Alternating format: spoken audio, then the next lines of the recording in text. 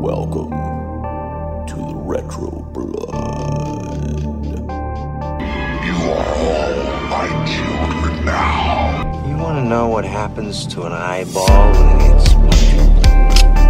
You got any idea how much blood jets out of a guy's neck? You've come back to us, Michael. Seekers, stop the rage. Not so fast, brown boy. We're gonna have some laughs.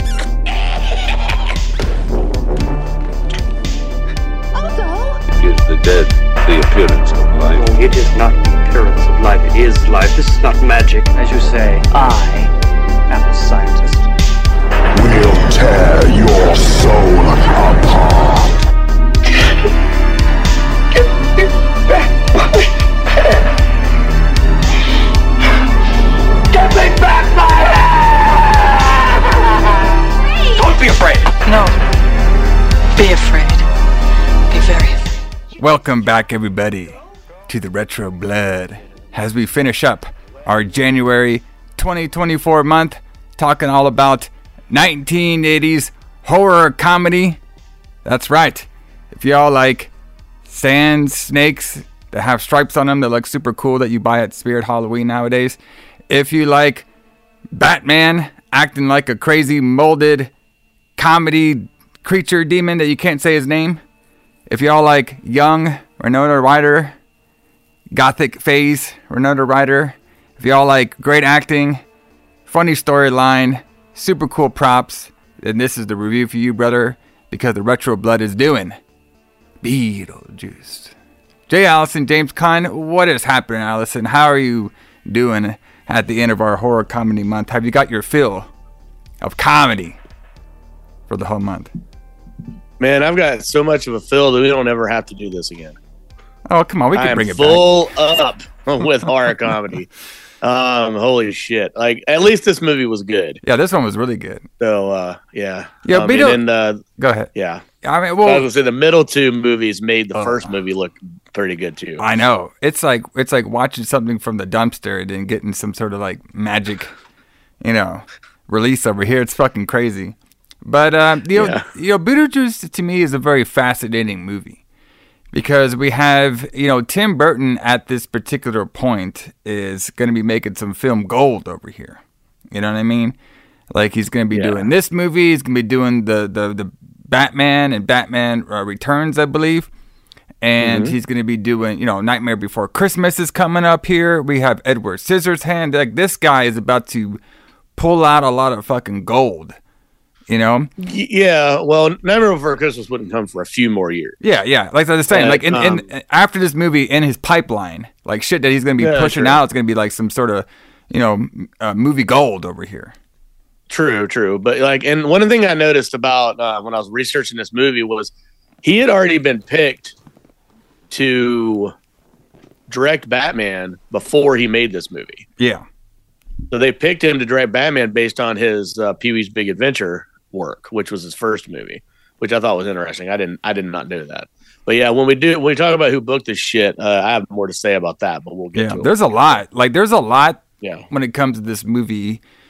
When it comes to the cast of the movie, the way the movie was, structured, where it was originally going to be a little bit more darker than it turned out to be. Just like some of the relationships that got built on the cast, Michael Keaton's work on this film pretty much helped him land the role of Batman. So there's a lot when it comes to this Beetlejuice movie. And this one, like I was saying a little bit last week for the teaser, like this one kind of hits me good because I remember watching this movie when I was a youngster. All right. And I've always loved this movie. I thought it was a very fun, something about like Tim Burton's films are just like this, it's like you're going inside this guy's crazy mind or something. Like he has like a certain style of like set, props, and story that's like, it's just, quirky, weird and stuff. It's pretty cool. It's kind of like how John Carpenter kind of has his own style when it comes to like his movie making with the sound, the effects, and the structure of the film. Tim Burton's very similar, where he has like his own flavor, his own style that he does with a lot of his films. Yeah, he's really good at getting a look for movies. Yeah. which I feel like he would kind of lose in a few years, but at this point, he still has that look. And all of his movies look like Tim Burton movies. I was going to say they all look the same, but that's not exactly what I mean. They all look like Tim Burton movies. Yeah. But then by the time he got to like, even when he started making like Big Fish and then Planet of the Apes and things like that, like they were just, there was something about the magic of Tim Burton that was lost. But in this period, like Tim Burton is just like, it's just magic. Yeah, like it's great. Yeah, because he's going to push this out. He's going to push out the Batman. I mean, like I said, this guy at this point in his career right now, he's about to push out a lot of gold over here. So, And, it's very interesting seeing Michael Keaton in this film, too. So, we'll talk a little bit more about that on the Who Booked This Shit. But, like on every Retro Blood, we talk about what is going on in the world of the metal and the pro wrestling around the release date of this film, which is March 30th, 1988. So we're back in the 88s, brother. I mean, come on. We got fucking Saturday the 14th Strikes Back, and then we got Beetlejuice. I mean, come on. What more do you need in your life around 1988, brother? Okay. So, the reason we talk about pro wrestling and the metal, because they all go together. And don't say they don't, because when I was watching Beetlejuice, I saw in the background that the wife was watching pro wrestling. Did I not, Allison? Did you see it? You did. Yeah. You did. So there you go. All right. And I want to bring up something else, too. When I go to some of these horror cons, which I might be going to one in February, we'll see. Maybe I'll get some interviews out there. They book pro wrestlers to sign at those horror cons. So they go together, everybody. All right? Don't tell me they don't. And so does the metal music. We just like metal music because we like the rock out on here. But there's a couple interesting things. So the first thing I want to bring up, though, is we are going to be talking about this March month a lot here on the Retro Blood. Because there are some pretty cool movies that came out this time that we haven't talked about yet. All right, which is crazy. Mm-hmm. Just to give you guys an example, we have Maniac Cop, which I want to do. Super bad. Yep. I did that show on one of my old podcasts before, and I love that movie. It's great. We actually have that one booked pretty soon. There's a movie called Evil Clutch. Right. There's a great one that I'm surprised we haven't done yet. Jack-O-Lantern. All right, we might have to say that one for we'll get there. Yeah, that one's pretty fun too. So there's I believe the Blob might have came out this month too, but I'm not exactly sure. That could be something else. But like I said, we're going to be talking about this month again because there's a lot of fun movies that came around this time. Destroyer, Death House Dolls and shit. So should be pretty wild. Yes. But March of '88 was a great month. Yeah, there's a lot of shit going on. And so the biggest thing I want to talk about, I'll go on the wrestling first because I'm going to have to make this a little short because I really want to dedicate some time. We'll probably have to do it on the lights out to March of 1988 because Allison and everybody, do you realize what happened on March of 1988?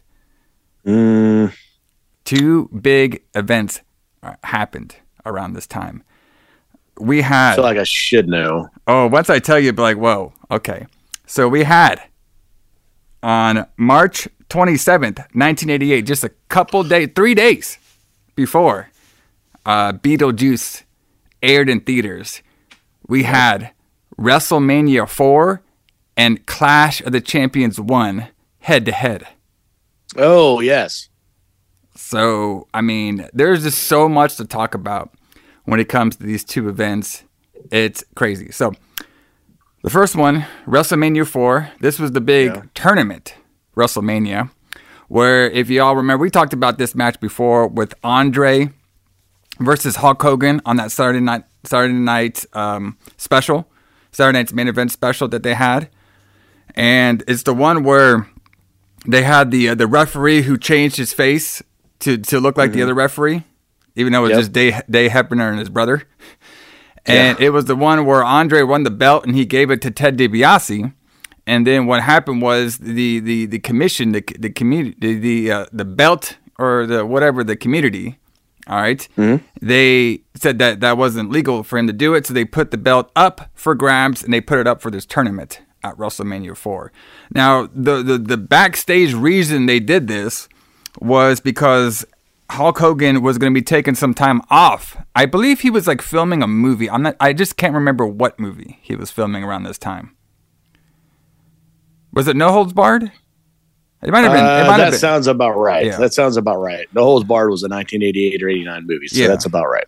But it's just weird though, because I guess like they took him off him because he wouldn't. Because okay, so it's so weird nowadays thinking like this. So check this one out, everybody, for like new wrestling fans. So they had to take the belt off Hulk Hogan because he was filming a movie because he wouldn't be at every house show. That is crazy to think of nowadays because Roman Reigns barely even shows up, and he has the belt for like years and years. So they had you didn't have part-time champions then like you do now. Which is crazy to think because if anybody could have been a part-time champion in the 80s, it's probably Hulk Hogan because, he's just that big of a star. It's not like anybody's going to leave. But it's just the way the wrestling business was structured in the 80s was way different than how it is now.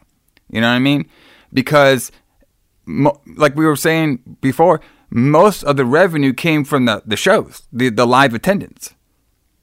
All right? So that's exactly. And obviously you need a top star like your Hulk Hogan to fill in the top, performances and to get the butts in the seats, an ass every square 5 inches or whatever. All right. So that's why go ahead. No, I was going to say. So I'm guessing that's why they had to do that because Hogan wouldn't be at the house shows, so people wouldn't go to them. Yeah. But also now the way they would look at it is if Roman Reigns is in a movie, then people might watch wrestling because he's also on that. Yeah. Whereas back in the 80s, wrestling was so big that, Vince McMahon thought wrestling was bigger than movies, which at the time he was probably right. Yeah, some of it, yeah. Well, I mean, so, this is also an interesting period because this is right after WrestleMania 3. All right? Mm-hmm. So, obviously Hulk Hogan and Andre did the biggest house, for a long time for WrestleMania 3. And then next year at WrestleMania 4, they would go back-to-back, number 4 and number 5 at the Trump Plaza. All right? Mm-hmm. And boy, Donald Trump was all over this show. That's for sure. Oh, yeah. But like I said, I'm thinking that me and you might go more into detail on these 2 back-to-back shows, maybe in March. We might do it for a special Lights Out.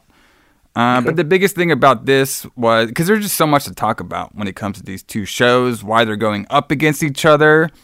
I mean, we could talk all about the first Clash of the Champions with Sting versus Ric Flair in Greensboro. And we're going back to Greensboro for fucking Sting's last match. I mean, there's just so much history when it comes to these 2 shows. It's pretty crazy. It's also crazy, too, how big of a rating the first Sting and Ric Flair match did, going head-to-head against WrestleMania. So it's just crazy. And it's crazy to see, too, Hulk Hogan's on the show, and he's in the tournament, but he loses the tournament match to Andre, and it just, like, a lot of, like, scuffle stuff happens, and later on we're going with Macho Man for a whole year to be the champion because he was pretty much babyface number 2. And then the next year's WrestleMania built all the way to the superpowers colliding with Macho Man versus Hulk. And that's actually one of the best storylines the WWF ever did. So this is a really hot period for the E right now. And it's a fun period for Crockett too because we're having a new star being built as in Sting. So that's why, like, if we were going to break down everything on this podcast, this shit would be like 4 hours. So that's why I kind of want to save these 2 shows for maybe March when we do a special Lights Out, everybody. But that's a little preview of what was going on around the release date of Beetlejuice. So, but Allison, what do you got for the metal, though? What are we listening to on our way to see Beetlejuice? So, as we talked about, March of 1988 is an interesting month. There's a lot of movies, a lot of wrestling. There's also a lot of music coming out. So one thing that we would be talking about, and I would be annoying you to death with it because we'd be seeing the ads for it about to come out in about 3 weeks, would be the new Iron Maiden record, Seventh Son of the Seventh Son. But we wouldn't have that yet. So we wouldn't be listening to that yet. I would just be annoying you with it as we drive around town in the Trans Am. What we would be listening to is a brand new record by a band called Riot. And I sent you that Riot album, Thunder Steel. Did you listen to any of it? No, I didn't get a chance, but it sounds pretty Very fun, good though. then. So anyway, Riot was a band so this is an American power metal album, but Riot was a band that was they're like a 70s band. They started in the 70s. They're from New York City. And when they first started, they were I guess traditional heavy metal. They just sounded like an American heavy metal band, blues based, that kind of thing. But they kind of broke up in 1984. So I think their first album came out in 77, and then they broke up in 1984. And then they kind of got back together and did another album with a different singer in 85 or 6. And then broke up again. And then this lineup is completely different. So there's the only person that's in Riot that's on this album I'm about to talk about that was in the old band was the guitar player. So the guitarist came back and started a new band with a completely different lineup, had a different singer and everything. And it sounds like Judas Priest. It's like what Judas Priest would become with Painkiller and that kind of thing. It's real heavy, real fast, double bass. So they had kind of taken what they were hearing in the thrash metal world, with bands like Anthrax and Testament and stuff like that, Slayer. And then they kind of went away from a little more of they kind of embraced hair metal a little bit. They kind of went more away from that, and they were kind of taking stuff from thrash, which was still underground at this time. And they made this album called Thundersteel, which is phenomenal. It's really the only Riot album that I really like. And I guess to a lot of fans, it wouldn't be a true Riot album because, like I said, it had a completely different lineup. But it has that really high voice, the really high vocals, kind of like Queensryche or Judas Priest does. But it has a song on it. The first 2 or 3 songs are incredible. Thundersteel, Flight or Fall, and Sign of the Crimson Storm are all just incredible albums, incredible songs on this album. And it's something that people should definitely look for because it's definitely it's kind of an unknown album. It's one of those things that would be lost in time, maybe if we didn't talk about it on this show. So I wanted to document that for everyone to be able to hear. But one of the many albums that came out this month was Thundersteel by Riot, and you guys should check it out. Yeah, check out that Thundersteel, brother. Hey, nothing wrong with power metal, man. That shit will get you going. Power metal. And Riot, they said it's a cool name. You know what I mean? Making some shit happen. So yeah, that's super fun. Yeah, we'll play a little bit after the episode on here. Give you guys a little taste of the Riot and what we'll be playing in the Trans Am, heading our way up to the Beetlejuice. So there's a lot to talk about with this movie. So let's get right on into it. I know it's one of our shorter history segments, but there's just so much to talk about when it comes to Beetlejuice. So obviously, who booked this shit was our boy Tim Burton, who, like you were saying at this time, he just got done filming the Pee-wee's Big Adventure. All right. Mm-hmm. And after that, he pretty much became a pretty hot, bankable director. Okay. And like you're saying, he was working on a script for Batman at this time that he was, trying to get the Beetlejuice going as well. So Burton, he was getting kind of a little bit disheartened by a lack of imagination original to the scripts he's been being sent. He particularly didn't like the movie Hot to Trot. You ever seen Hot to Trot? Yeah, it's a talking horse movie. Okay. So he's that's John Candy, I think, does the voice in it, maybe. Yeah. So he's not digging that, brother. No. So a couple things. So there was this person, Michael McDowell, which I'm not sure if it's the Michael McDowell that actor. I gotta look that up. And Larry Wilson, they formed a partnership, Pecos Production, and with their entertainment attorney, Michael Bender. And then the Beetlejuice was their first original project. All right. And so they were developing the story, and they really wanted to give the story off to Tim Burton because they feel like he would have done a really good job with this. Mm-hmm. And they also worked, I believe it was Wilson. He's the one that worked with Burton on the script, The Jar. It was an episode of Alfred Hitchcock's Presents that Burton directed. Mm-hmm. So they worked together before, so he felt like he would be a good fit for this Beetlejuice. All right? Yes. So, like we were saying, at the beginning, the original script was actually far less comedic and much darker. All right. So, like, a lot of scenes were just, like, a little bit more darker, where, like, the car crash was more graphic. Barbara's arm was crushed, and the couple screaming for help as they slowly drowned. So, you know, they did references to that part, but they didn't have it on there. The possession at the dinner was way different, with a way different song that was supposed to be on there. And there was more, like, just more gruesome stuff that was supposed to happen on this film. But they made it a little bit, I guess while they were shooting it, they were, like, you know, shooting it down to make it a little bit more, maybe in the PG-13 realm at this time.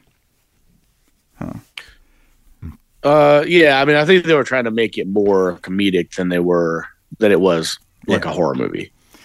So also the character, the Beetlejuice, I think they call him something else, like Beetlejuice or something. No, that's the same thing. Yeah, Beetlejuice is the name of a star. Yeah, and that's how his name is spelled in the movie. I don't know. I'm not really sure why it's called Beetle. Well, I know why, because it's easier for people to say. Yeah. But they changed the name for the title, but that's how his name is spelled, like the star in the movie. Yeah. So, you know, they first envisioned him as a winged demon who takes on a form of a short Middle Eastern man, and his intent was to kill the Dietrichs, rather than scaring them. And he wanted sex from Lydia instead of marriage. All right. Yes. In this version of the script, Beetlejuice named only be exiled from his grave to be summoned, after which he is free to wreak havoc. He cannot be summoned or controlled by saying his name 3 times, and he wanders the world freely, appearing to torment different characters in different manifestations. So, you know, a lot different that his character was going to be. Something interesting about his character, too, was Burton's original choice for Beetlejuice was Sammy Davis Jr. Yeah, that would have been weird. Yeah. And the reason, because I guess he was thinking like he wanted to be like, you know, one of those Las Vegas showman style characters. You know, like more, you know, elegant demon creature character to Beetlejuice than the wacky Michael Keaton one that we got. So yeah, that would have been really weird, but that's very interesting. But I guess when he got presented Michael Keaton, Burton was unfamiliar with Keaton's work, but he got convinced, and it actually took him like 3 tries to convince Michael Keaton to play Beetlejuice, because Michael Keaton just couldn't wrap his head around the character. Like he didn't get it. And so after a little bit, he actually started to get the character and the character's motivation. So that's why he jumped on the role. Yeah, but like you were saying, like Tim Burton didn't want Michael Keaton at first. Like he didn't, you know, he was convinced after he auditioned for it. But which is, I think, is really weird, because like Michael Keaton was known as a comedic actor, and I think that fit perfectly with this Beetlejuice character. Yeah. Now for Batman, I can understand, like they didn't want. The film company Warner Brothers didn't want Michael Keaton to play Batman, and I can understand that why he wouldn't want that. But like this is weird, though. I mean, you know. Well, the reason they probably didn't want him to play Batman, because Batman is more of a serious role, and at this particular time, Michael Keaton was doing more comedy movies. Well, no, that's exactly why. It's because they saw him as a comedic actor, but I feel like that suits this movie better than it would. You know, it suited this movie well, which is why I think it's weird that Tim Burton didn't originally want him. For this. So, well, I think the reason was because Tim Burton just didn't know who he was until he got presented to him. Right. So just kind of like just one of the, maybe he never seen some of the Keaton's movies on there. Right. Like Gung Ho. Yes. Come on, brother. All right. Gung Ho on there. So there's a lot of like famous like actors and actresses on this movie, and there's a couple I want to bring up. So the biggest one is probably Winona Ryder. All right. She played Lydia Dietz. Yeah. So this is actually her breakout role right here. Yes. And it's pretty crazy to think that she almost didn't get it. All right, because there was another person they had in mind as well too. Alyssa Milano, yes. Yeah. She was the runner-up for the role to play Lydia. All right. And so like originally, like, you know, they went with Ryder, and that's really good because her career pretty much like started from this. for this movie, playing the goth girl on here. Which, brother, a young 90s Greg watching this Beetlejuice movie, boy, did I have a crush on that goth girl. That's probably where all my goth girl love came from. It's probably from Beetlejuice. I'm sure. So this was like the look. The Winona Ryder's look in this movie like launched 1,000 goth girl ships. Like this was basically like the look that every goth girl would steal for the next decade. Yeah, definitely. All right, there you go, man. Trendy on here. So a couple other interesting stuff about the cast was the person who played the stepmom. Okay. Dila, all right, played by Catherine O'Hara, all right. Yeah. And I knew Catherine O'Hara, even though she did this movie after she did this movie, was Home Alone. She was the mom on Home Alone, all right. And she was originally the person going to be cast in this role either, because she was actually going to be the person who was originally going to play this movie was the Angelique Houston, who was originally cast, but she had to drop out because of illness. And of course, she was known to be the Addams mom, Morticia, right? Yes. Morticia. She played Morticia in the Addams Family later on. So that'd have been interesting, little different vibe. But I actually thought this Catherine O'Hara, she did pretty good for the role. I thought she did pretty well. I was playing like the snooty, decorative, high class stepmom character. So. Yeah, I think it would be really weird to see Angelica Houston in that role. Yeah. But so, and of course, who played the dad is also another famous actor as well, who played Charles, is Jeffrey Jones. All right. And he's been known to be in a shit ton of movies, you know. Ferris Bueller's Day Off. Ferris Bueller's Day Off, yep. I mean, he did that one before. He even did this one. The Hunt for Red October. You know what I mean? He did that one later on. So definitely a well-known actor at this time. So the cast, like I'm saying over here, it's pretty stacked. I mean, we got some high-quality actors and actresses on this one. So definitely pretty fun. Another funny story that I heard was the set designer story from this film. All right. So the set designer, at first, the Tim Burton stuff, he wanted to hire Anton first as the production designer because he was impressed with seeing his work on a Retro Blood archive, The Company of Wolves. Yes. So he did that one. Plus, he did Full Metal Jacket, too, 1987, which is a crazy film. All right. But first was committed to high spirits. So a choice he either regretted. So it's either he got offered to do Beetlejuice, right? Did the whole set design, but he's like, nah, I already got this other movie, High Spirits, and then like obviously Beetlejuice, High Spirits. I mean, Beetlejuice won, and he kind of regretted it, not taking that opportunity. But you know, it happens like that sometimes. So they hired this guy, and I want to bring him up, Bo Welch. All right. And which is cool about this guy, Bo Welch, he was actually the one to do a lot of Tim Burton's awesome set designs. So they kind of formed a partnership on this movie. This is the first movie Tim Burton and him worked together on. But they would also go and do Edward Scissorhands and Batman Returns. Both have great set designs. Yeah, but he didn't work on the original Batman, though, which was strange. Yeah. Well, you can kind of tell because... Yeah. So the Batman Returns and Edward Scissorhands and this Beetlejuice movie you could tell that this guy has like his own like style. You know what I mean? Like the way, it's kind of like everything... It's like the colors are very like mixed colors together, and like a lot of the sets are kind of like crooked in a way, you know? Like... Yeah, yeah, right. So the sets are crooked, kind of like a oh crap, what is the name of that? It left my mind. So like that, like a German Expressionist movie, like the Cabinet of Dr. Caligari, where the sets are like skewed. Yeah. So a lot of his stuff looks like that. But yeah, like you can definitely tell because like I don't know how to describe it, but like it has this like you're saying, like the color schemes, and then like how everything kind of looks fake because it is. I mean, it's on a set, but like Beetlejuice, Edward Scissorhands, and Batman Returns, they all kind of look similar. The sets all kind of look similar to each other, so you can definitely tell. It's kind of like a dream fantasy style set or something, you know, kind of like this weird cartoonish fantasy style set. It has a very like a little bit of gothic tones to it, which makes it really cool looking. So I'm really a fan of this guy's set work. I think he does a very well. You know, I think he does these sets, and he made the movie look very eye pleasing. All right. Mm-hmm.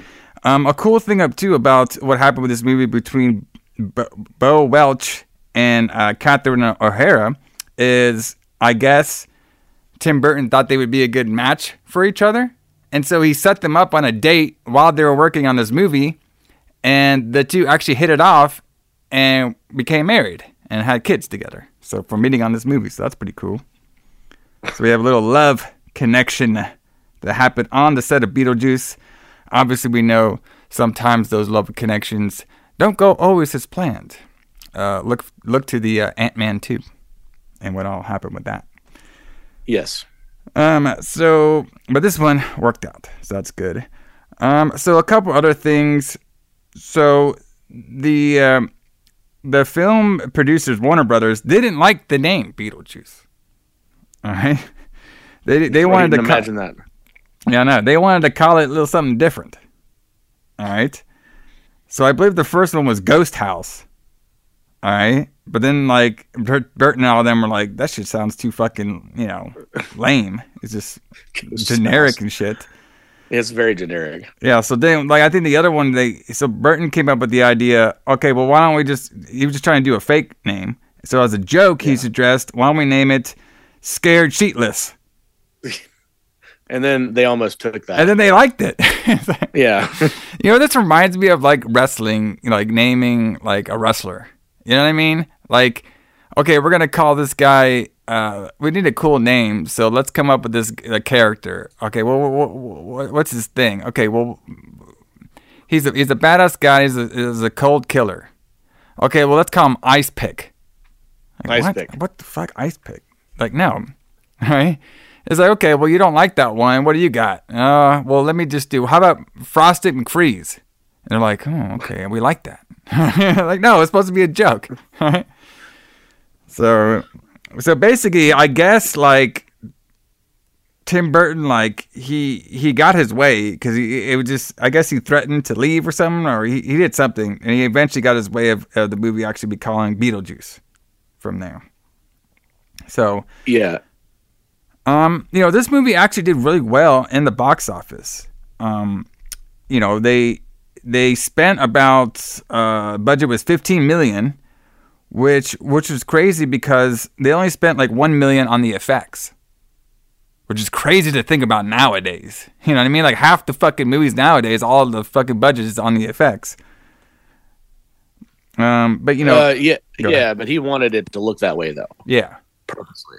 He wanted it to look like a 1950s movie. Yeah, it was a good idea.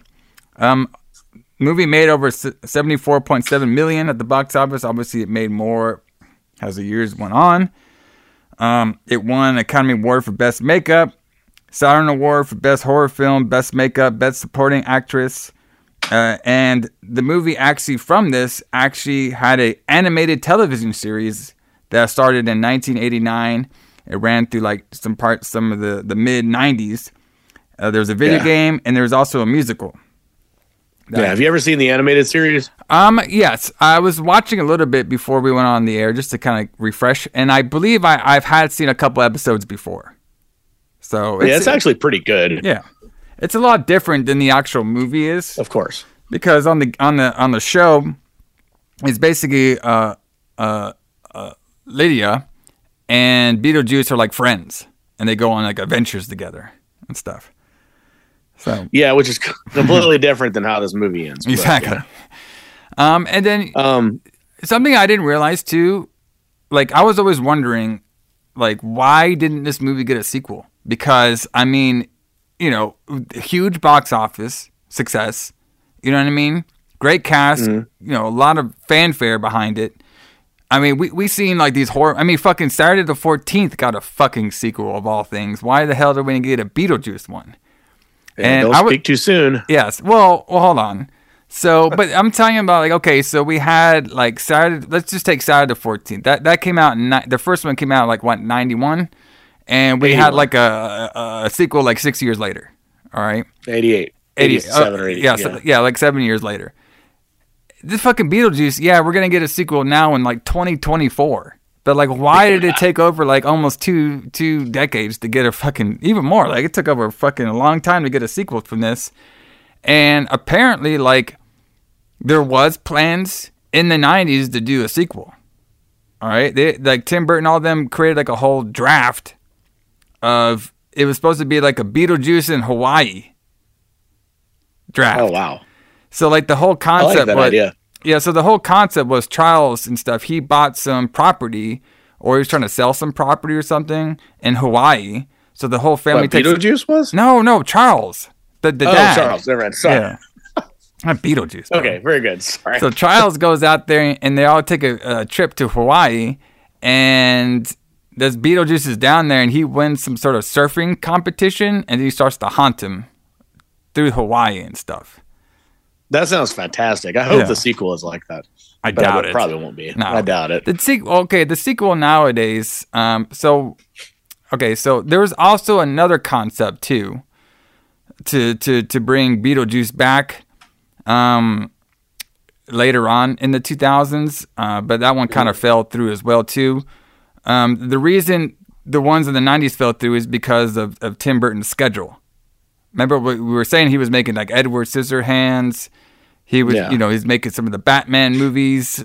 He's making Nightmare Before Christmas. So the schedule got too much, and I guess they kind of just dropped the whole bringing Beetlejuice back. And when I was doing I was always wondering too, and maybe you could talk about this too, Allison. So I knew Beetlejuice was a big movie, but I really didn't start seeing merchandise from Beetlejuice.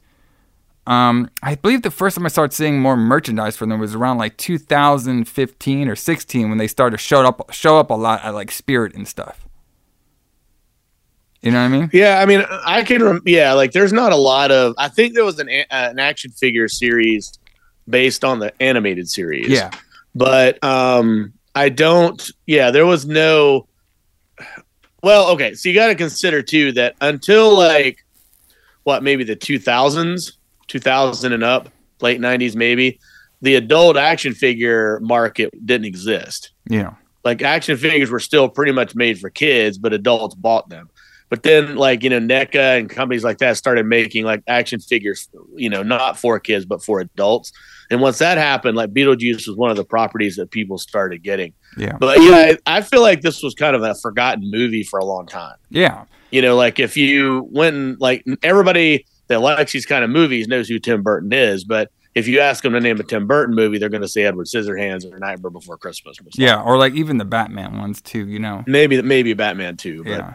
But merchandise for Beetlejuice is like a big deal right now, which is really good considering the new movies coming out this year, maybe. Yeah, so I was kind of fascinated about that. I guess somehow maybe the rights were kind of like in limbo for a while, and then they sold the rights, and then that's where we get like everything known to man is out Beetlejuice, because it seems like the last couple of years when I go into like Spirit Halloween or Party City or whatever, like they just have a lot more Beetlejuice merchandise than I seen before. All right, like they have like mugs and game boards and sheets and blankets and all like everything known to man you can have a Beetlejuice. So I always thought that was pretty fascinating. And this is before like even a sequel was like announced. So a couple of things about the sequel coming out this year in 2024 supposedly. So I think there's two reasons why this movie got made when I was doing some of my research. Number one is the newfound like merchandising for Beetlejuice, I think helped out. But I didn't realize this one, Allison, and this one's going to we're about to show our age on here. Okay. Oh, yeah. There we go. So apparently in like 2021, I believe it was, there was like this TikTok viral video of people doing like Beetlejuice stuff. Oh, those people. Okay. And I had no idea about this because, like, listen, I'm new to TikTok because I'm older, man. I actually have a TikTok I just made recently. It's called Haunted Retro, where I show a lot of my videos off. They're like horror creatures or horror stuff, and they're all filmed in VHS with some creepy music in the background. Hey, it might take off. I don't know. Everybody check it out, though. Haunted Retro. All right, on the TikTok. I only got a couple videos up right now, but I'm going to do some more. I got to get yourself over. I got to get myself over, brother. All right. I want to try to be like the, I got to have a bunch of resources. I got to have stuff here, YouTube, I got to have everything on everything. You know what I mean? That's just the way I am. So the TikTok video is basically girls putting on makeup, and they're doing the scene from the movie or like this musical from the scene, or they somebody maybe into a song or something of when Lydia and Beetlejuice are going back and forth, and Beetlejuice is trying to convince her to say his name. All right, so that was a whole TikTok video where the girls are doing makeup, and they're doing makeup for both Beetlejuice makeup and Lydia makeup, and they just act out the whole like song. And apparently they went like viral and stuff. And I think that helped like get people to notice Beetlejuice some more, plus the merchandising. So apparently the studio Plan B, all right, is the ones who picked up the sequel that's supposed to be coming out May 10th. Oh, no, it's supposed to be coming out September 6th of 2024. All right? Yeah. So a couple things. Obviously, it's going to be directed by Tim Burton again, which is cool. And it's going to, bring back a couple of the people in the original movie. Like, apparently Michael Keaton's coming back. Winona Ryder's coming back. Catherine O'Hara is coming back. And, of course, the new person to the cast, the girl who gotten herself over a lot, being the new gothic girl, Jenny Ortega. She's in there. Oh, of course. She's not that bad, brother. Have you ever seen her? Did you see her in the X movie? Have you seen X?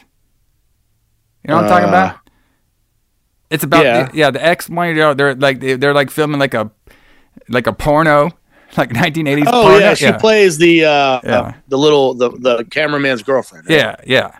That's a strange She's movie. good. That's a cool little. They actually made that great film. Yeah, they actually made that into like a little bit of a series. So, like they had like that they got that new Maxine one coming out. Those would be kind of fun to talk about. Those are actually some of the new age horror I like. Is like those films. Yeah, those are all really good movies. I mean, they have a good director. They have good. Yeah, they're just good. Yeah. So but Plan B Entertainment is kind of interesting too because apparently that's Brad Pitt's production company. All right.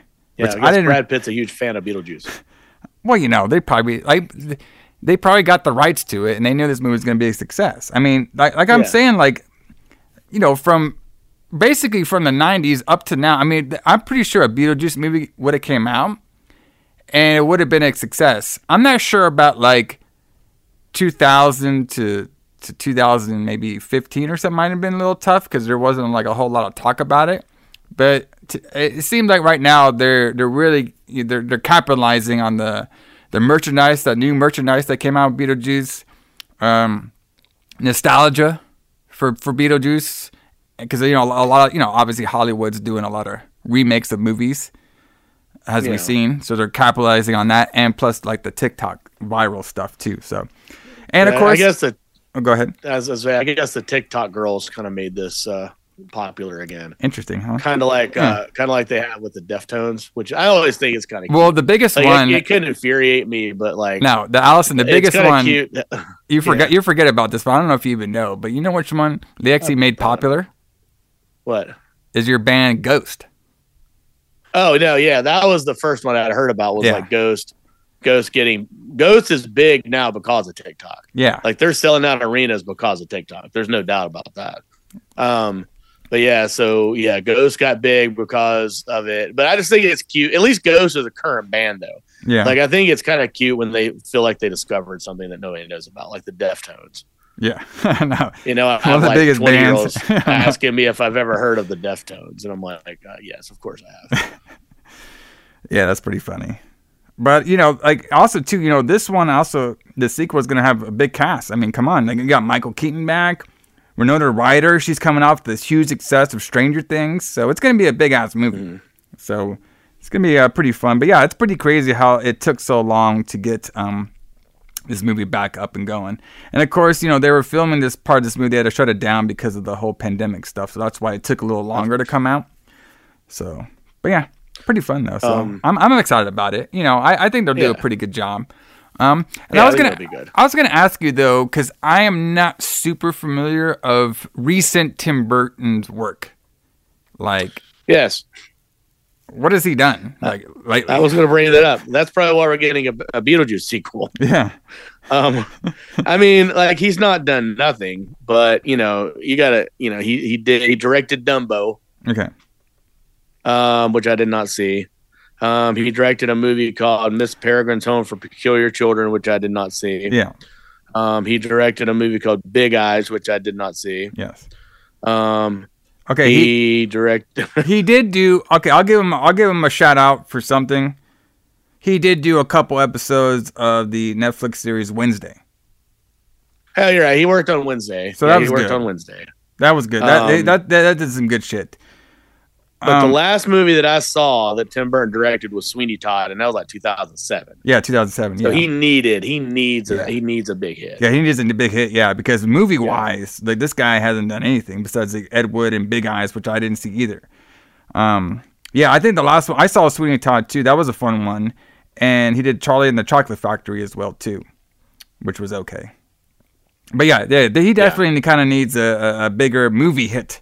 So I think he's banking on this Beetlejuice too, which I think it'll do I think it'll do big. I think it'll do a big one. So probably when it comes out, we'll probably talk about it. Might as well. Sure.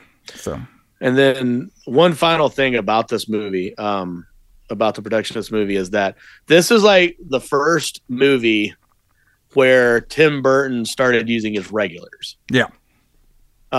So you know, like Pee-wee's Big Adventure didn't really have any regulars that would go on too much. But this was like the beginning of. He's one of those directors that uses the same people all the time. Yeah. You know, very Carpenter. Somebody likes, yeah, like Carpenter. Yeah, exactly. So, you know, so he would use. Catherine O'Hara was in. She played Shock, and Sally in. I believe she played Sally in Nightmare Before Christmas. And then Glenn Shaddix was in Nightmare Before Christmas as the mayor. Yes. So he would use some of these people much. He used later well. He used Winona Ryder again. She was in. Oh yeah, of course. She was He's there a lot. Yeah. Yeah, he's used her in Edward Scissorhands and Frankenweenie, I believe.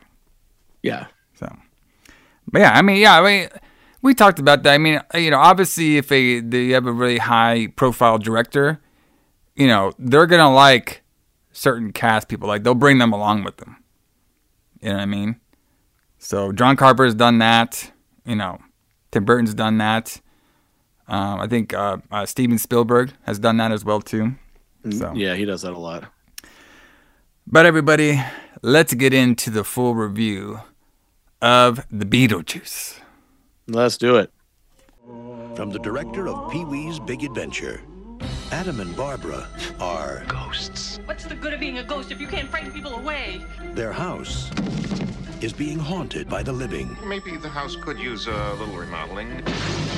And they can't scare them into leaving. They're dead. It's a little late to be neurotic. So they're calling on Beetlejuice. Beetlejuice! Who's no ordinary ghost. You don't want his help. Can you be scary? What do you think of this? Now, the party's over. You want somebody out of the house? I want to get somebody out of your house. But the fun has just begun. It's showtime.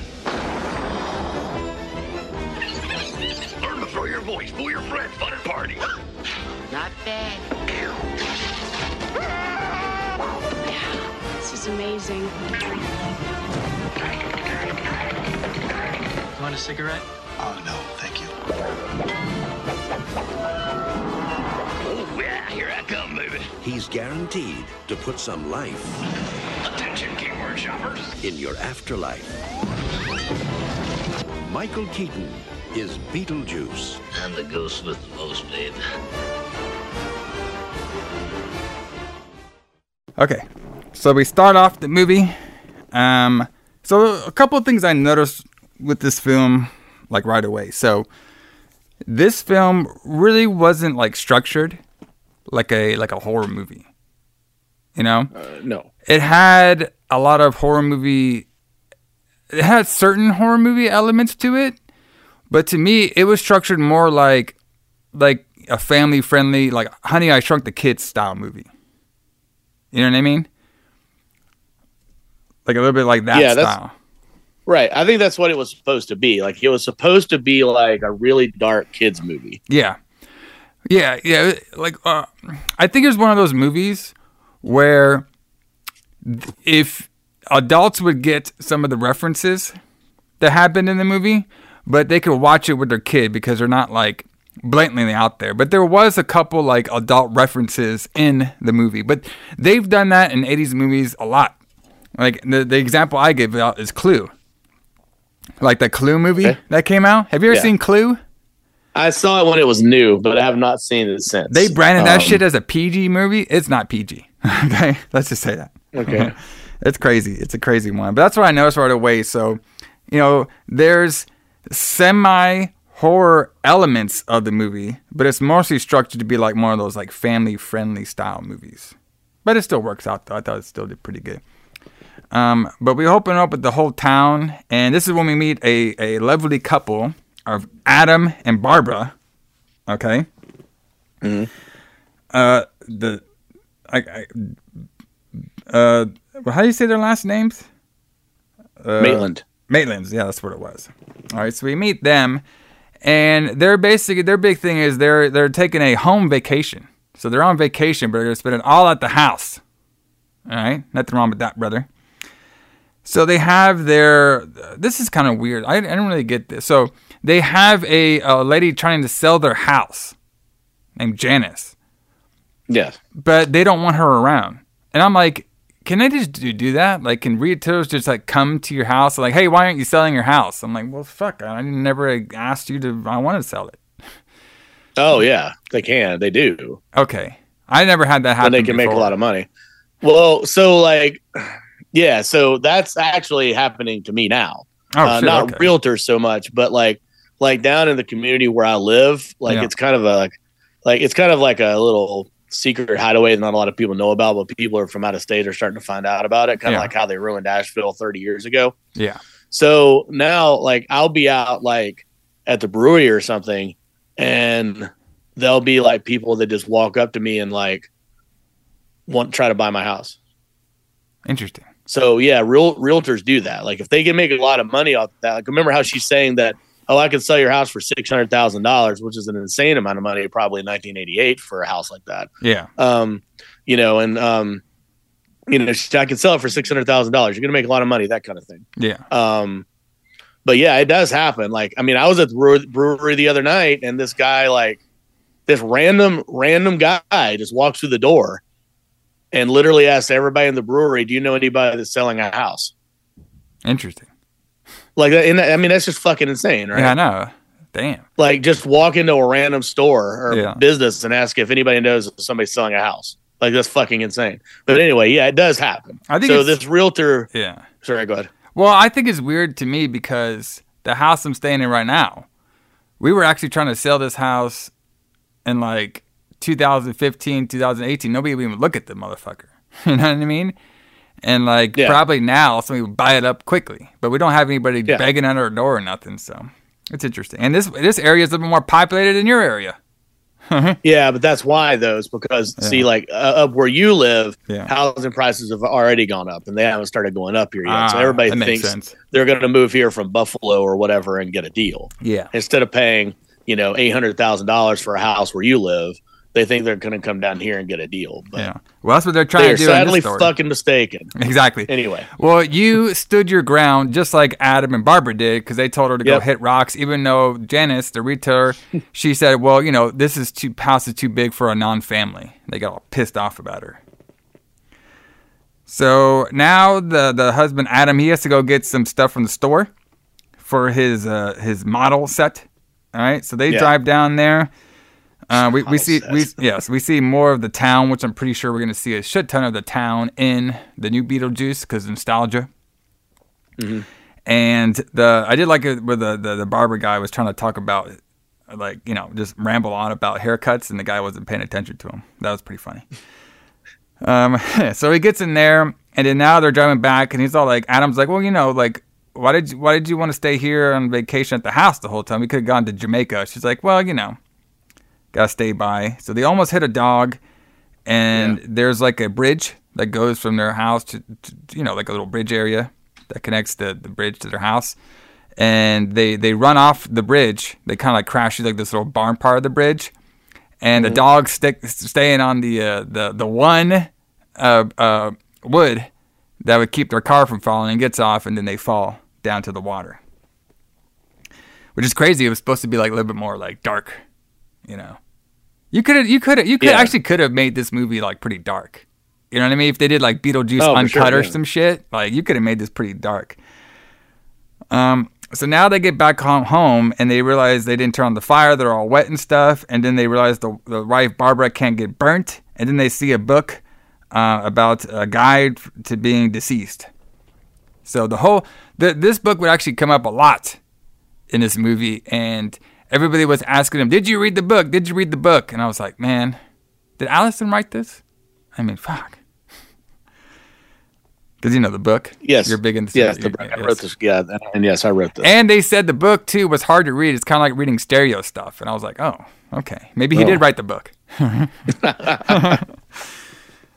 So, they can't really, like, read the book too much because it's written in stereo or something.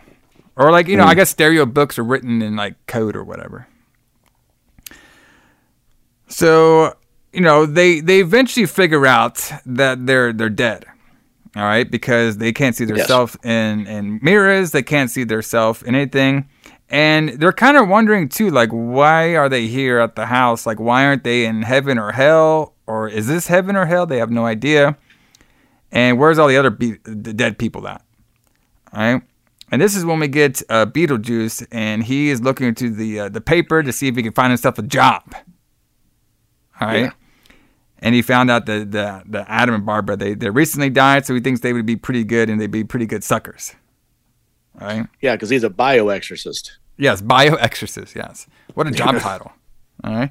I wonder if I put that title on Indeed if I get a couple of good jobs, you know? Oh, you should do that. You should definitely do that. Get hired as a bioexorcist. Yeah. I mean, come on, brother. I could do it. You know? All right, so this is when they see Janice, the retail girl. She's all dressed in black, and they try to call out to her, and they realize they can't talk to any humans because it was rule number 2 in the book. Mm-hmm. All right, should have read that book. Yes. So now they're sleeping, and they hear a noise, and this is when we have the family moving in, and this was the same family that the Janice was kind of said they was interested in the house, the Dietz. Yeah. All right. Of course, we get Charles Dietz, we get Delia Dietz, and then we get Lydia Dietz. And of course, you know, right away you can see, okay, we got the daughter is kind of like a gothic style girl where she likes the morbid of the house. The wife is more of a new age art Richie designer type of wife. And the Charles guy, he just wants a quiet house out there in the country. All right. And apparently, fucking Delia, she brings her interior designer everywhere she goes. Yeah, Ortho, whatever his name is. Yeah. Yes. Yeah, I was like, that's a fucking weird name. So basically, Otto and the wife, they're trying to make the house different because the house kind of has like this whole like, you know, country bumpkin look. All right. Yeah. And they want to make it like new age art to work. And the couple, Adam and Barbara, they're not liking that. First of all, they don't like people coming into their house. And then they hear that they want to redo the house. So now they're like, okay, well, we're ghost. So let's try to scare them out of here.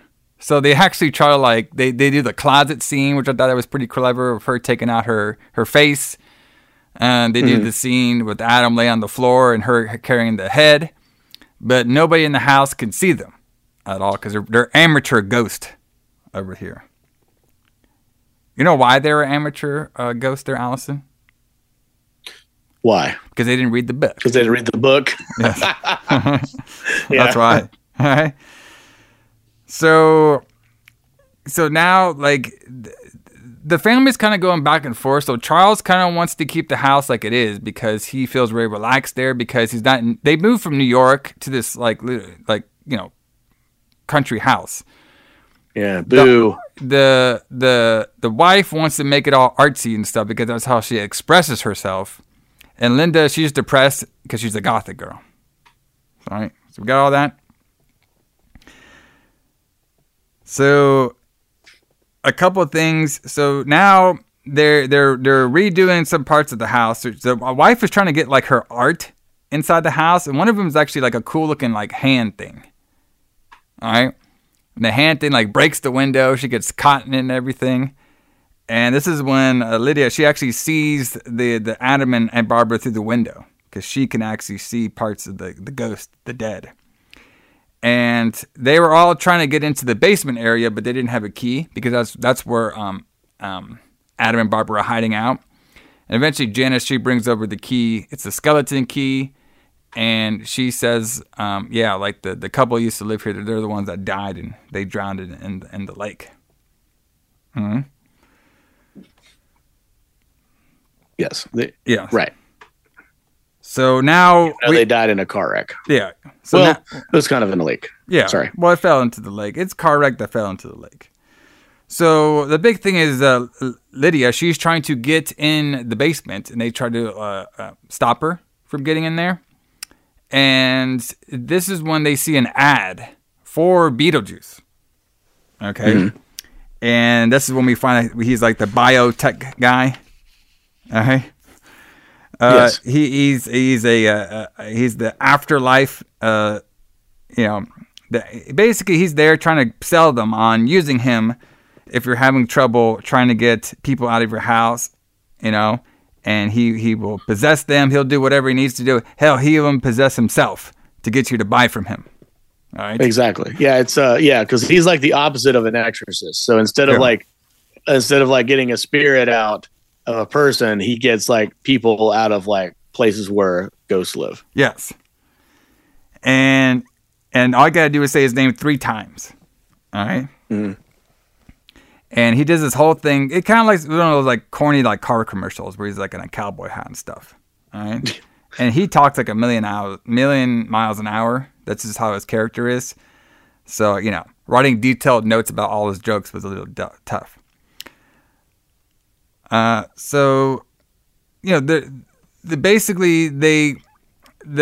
Adam and Barbara are thinking about maybe using him, but they don't want to. They're all new to this, so they don't know what to do. But Adam did remember, like, hey, the book said we could draw a door, so I'm going to do that. And he eventually does a door, and it opens, and then Lydia kind of sees it a little bit, this door opening. So she kind of knows there's something going on in this house. So this is when Lydia tries to tell her dad about, the ghosts in the house, but he's out there watching birds. All right. Eating corpses and shit.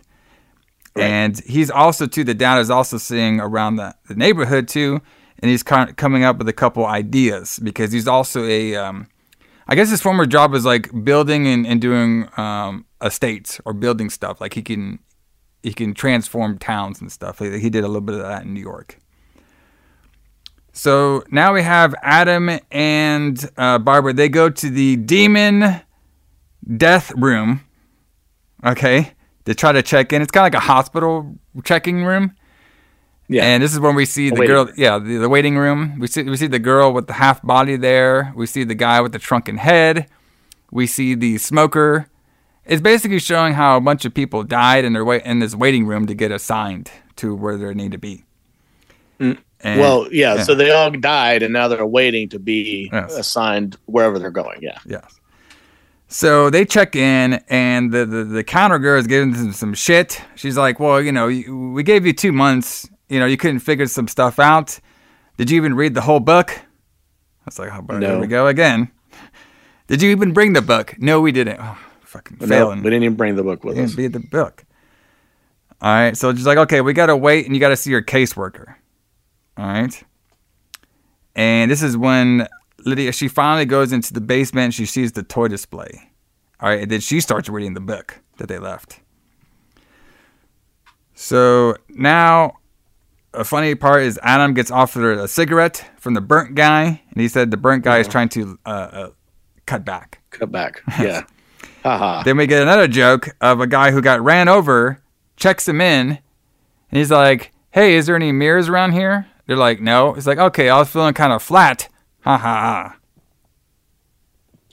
So, yeah. Yeah. These are some jokes, son. But everything looked cool, though. Yeah, it looked really good. You know what I mean? It looked very cartoonish, like anime. It was pretty cool looking. Very Tim Burton. Yeah, so they go meet their caseworker.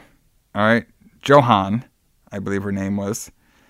Mm-hmm. And she's basically was giving some shit. She's like, hey, basically they were told to go through door number 6. Okay? And they're going on this like very Tim Burton hallway made from our boy Bo. Mm-hmm. And the one room I thought was interesting that they might play into the sequel is the Room of Lost Souls. So basically the Room of Lost Souls is like if you actually got an exorcism, this is where you would go. Like if you inhabited somebody and they exorcised you, you would go into the Room of Lost Souls. So I thought that one was interesting. And then of course when they go through their door, they just go back inside their house, which is all now done up from the mom. She has made it all into her artsy house, and they can't stand it. They don't want these people here at the house. They want their house to be normal, and they just want to be left alone. So this is when they meet the caseworker. All right? And the caseworker is basically saying, you guys suck at scaring people. Okay? He's like, hi, did you even read she reminded me of you, Al. Did you read the book? Did you even read the book about how to scare people? They were like, no, we couldn't figure it out. It's like, well, if you did, there's a whole chapter on how to scare people, and you totally failed at it. Right? So, like, the chapter was you got to start small, and then because how are you supposed to scare somebody that can't even see you? Right. So she was telling about that. Then they ask about Beetlejuice. They're like, don't say his name. She's like, yeah, that guy used to be my former assistant. He's a little crazy. So he left, and he became like a freelancer. And he's been hanging out at your graveyard trying to get some work. But I wouldn't do it because he doesn't work well with others. So I would start to stay clear as far away as you can from that man. And they're like, well, can we get more answers from you and stuff? And she just like disappears. So now they're kind of like, well, I guess we're just going to do this on our own. We can do it on our own to scare these people out of here. So this is when we see some pro wrestling on the scene. I believe it was like, I couldn't tell what territory it was, but it kind of looked like AWA. Because just the way that it was like on the background it looked like it was AWA, and it looks like it was the Crusher doing his like his Von Erich Claw type of maneuver. Yeah. Like, but could be wrong. So the wife fell asleep. Apparently the wife is a big fan of wrestling. Hey, can't beat that. So the Adam and Barbara, they try to scare everybody by wearing designer sheets poked out in the holes into the eyes. So the first one they try to scare is Charles. And he just thinks it's Lydia trying to like get him because Charles was on the phone, right, with his boss from New York because Charles realizes like, hey, and you'll like this one, Allison, he's trying to take a small town and make it into a big conglomerate commercial area. Do you know what? About that? The funny thing about that is a lot of times these small towns don't really want to be made into large conglomerate areas. Exactly. Sometimes they kind of like to be small towns, like they always have been. Nope, not according to Charles. But you know where they have big towns, though? New York, and you could always go back there. It's still there. Well, no. he doesn't want to go back to New York. He wants to make this. Well, I don't care. This place. He wants to bring New York to him, brother. All right. No, he doesn't. If he wants that, he should go back to where he came from. Yeah. So Max isn't really feeling it though. All right, but he said like maybe I'll come and visit you or not. So now the couple they didn't scare Charles, so now they try to scare the wife, but she's like super, and she's passed out pretty much. Lydia can hear all the moans and stuff. She thinks at first it's just her family being, her mom and dad just being sexually creepy. But then she realizes it's actually, because he takes a couple pictures of them, the Adam and Barbara, and she realizes in the picture they have no feet or anything.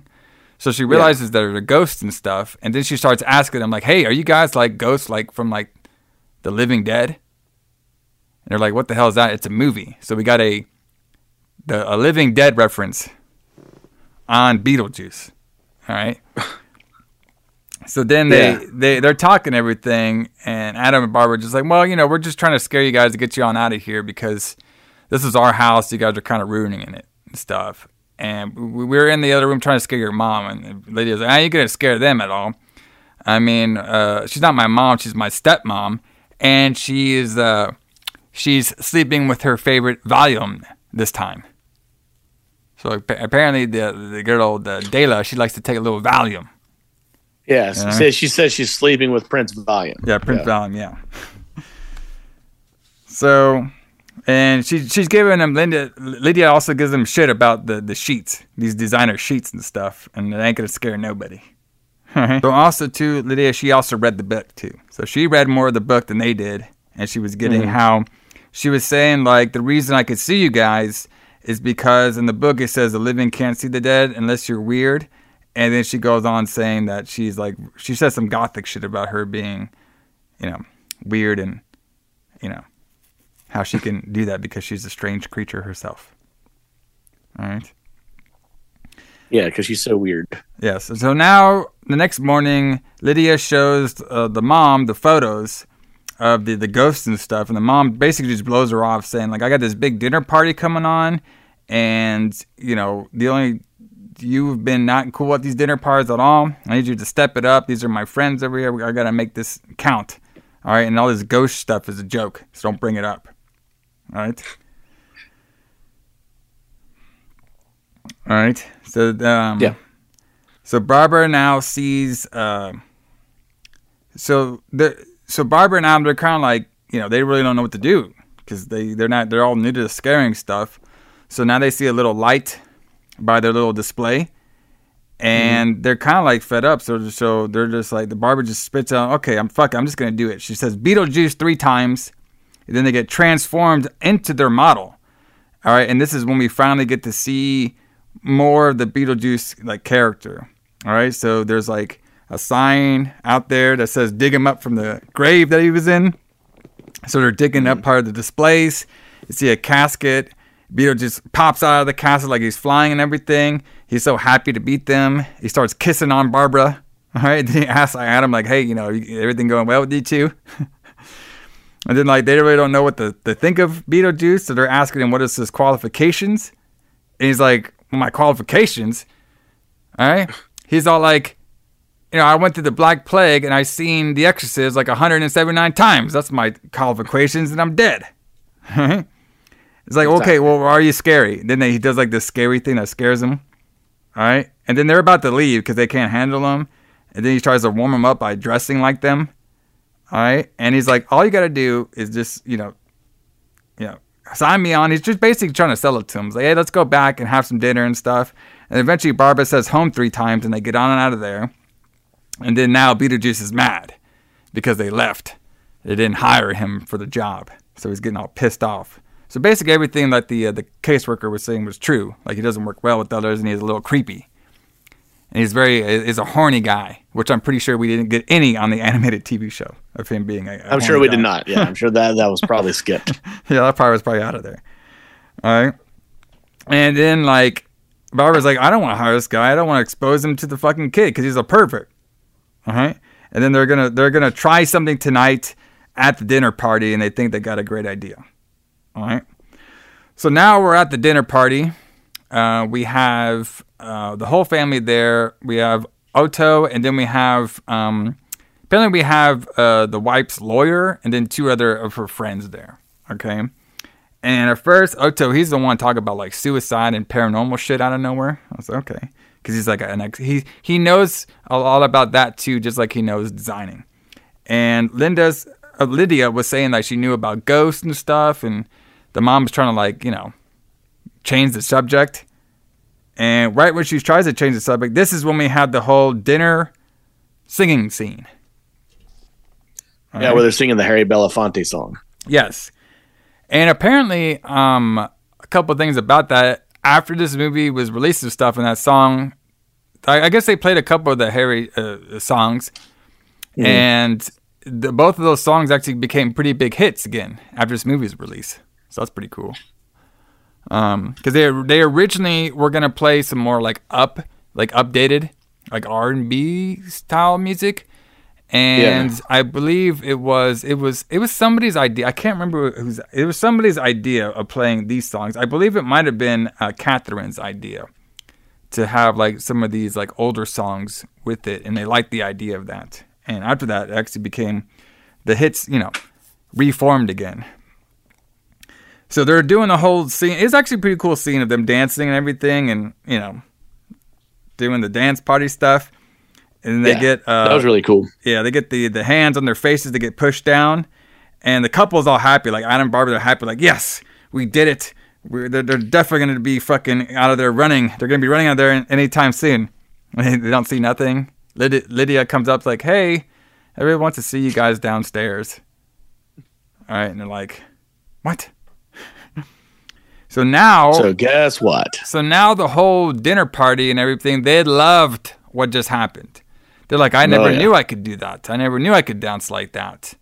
And the mom is basically saying like, oh yeah, I didn't want to tell you all our secret and stuff about how we had that. Like the house was possessed by ghosts. Like, see these photos? We had these ghost photos there.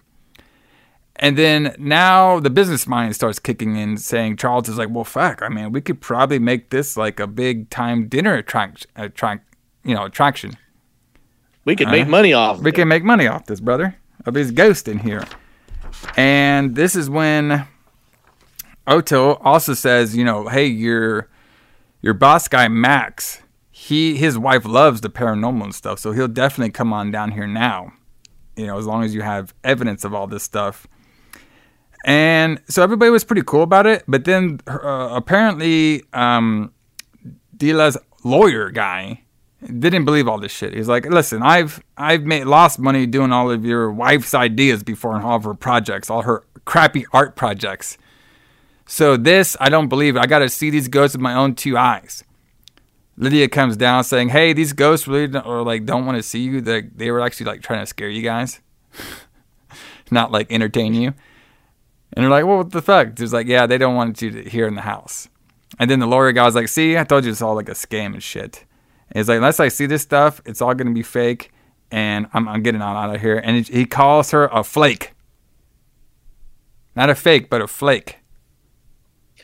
Yeah, meaning she's like flighty and kind of crazy. And yeah. Have you ever been called a flake before there, Allison? Nope, never. Yeah. Not ever. Yeah, we're too hardcore, brother. We're too hardcore to be a flake, brother. Yeah. All right, so now the parents and Oda, they're kind of pissed, and they demand to see the ghost in the attic. All right, so they get inside there. Adam and Barbara are hiding. All right, and Lydia's saying like, hey, they're probably leaving because they're like hiding because they're nice people. I don't want anything bad to happen to them, And now Charles, he sees the display of the town. He's very fascinated by it. And then this is when the designer guy, Otto, he sees the book of the disease and he grabs the book. And then Beetlejuice is laughing at all of them for not scaring. He's basically laughing at Adam and Barbara for not scaring them, but like intriguing them. So he's like saying amateurs and stuff and making fun of them. Oh, did I talk about the part yet where Beetlejuice? I think that's coming up. There's a funny scene that they slided into this movie with Beetlejuice coming up. So they were like hanging off the window and stuff. All right. And so they all go downstairs because Charles and the family, they don't want to scare away the ghost for good. So Charles now has an idea in his head that he wants to turn the house, and I believe the whole neighborhood, the whole place, into an amusement park. Yeah. I was like, fuck. So because he was down, he had like a chart, right? He said, well, I could do this old building as some Thanksgiving house. I can do this building as there. This house is a haunted house and stuff. So he's trying to make the whole town an amusement park. And I was like, damn, brother. All right. He's trying to get that he just wants, big cash. Yeah, he just wants to make the small town into like an amusement park. But what's weird about it, like he wanted to make his house like the main attraction. Like, where are they going to live there? I guess like built himself another house, I guess. Yeah, he was just going to buy another house in some other town that he can go ruin later. So also too with this, when they go downstairs, they do get attacked by the Beetlejuice snake. Also, yes, that actually happens before he came up with the idea of the. He came up with the idea on the stairs of making this place an amusement park, but then they get attacked by the Beetlejuice snake. All right, and this is when Lydia, she thought it was Adam and Barbara that did it, so she's like not cool with them right now. So she just wants to wander off and stuff because she thought she had some friends in Adam and Barbara, but then this whole snake guy was taking it a little bit too over the board for her. Right. Yes. And they did try to harm Charles too. So this is when Adam and so this is the part where we get Adam and Barbara talking to Beetlejuice saying like, hey, you know, what the fuck are you doing over here? And at first Adam was like, well, fuck, you know, that snake thing was pretty creepy. Maybe it worked. Maybe they'll finally leave. And then Barbara's like, well, yeah, but like, I didn't want anything that happened to that Lydia girl. Like, we like her, you know? And then they're talking to Beetlejuice about it, saying like, Beetlejuice like, see, like I could do this if you guys hire me. And they're just like, they're going back and forth. And he's all like, screw you guys, you know, you guys fucking suck anyway. And then Barbara tries to grab him, but he has like this like spike stuff. And then, you know, basically Beetlejuice like, you know, I could do stuff on my own. What can a guy do over here to get some action? And then next thing you know, he like built himself a strip club. The Inferno Room, where we have panties, girls, and air conditioning. All right. I was like, yeah, there should be a strip club called the Inferno Room. I know. Brother, I wonder if that's going to be in the sequel. You know what I mean? Just add it up in there. Maybe. And then Barbara asked, like, why did you build that? And I was like, I didn't.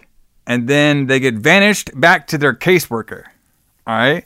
And their caseworker, she's all upset for a couple reasons. First of all, they haven't taken care of the Beetlejuice problem. And they said his fucking name. She said there's a fucking photo you guys did. All right.